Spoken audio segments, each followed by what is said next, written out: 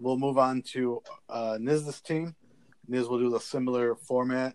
You'll tell us about your team now and what you want in the draft, and then we'll do some questioning. We'll go Matt, Max, myself, and then Scotty.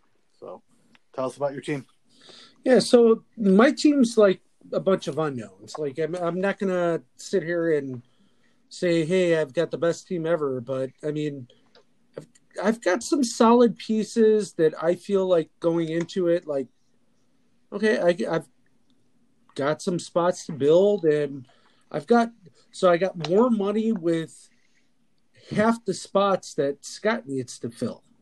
So, I mean, literally I could spend $100 on 6 or 5 players that I want to spend on and walk away and still have $43. So, I mean, I feel good about my team.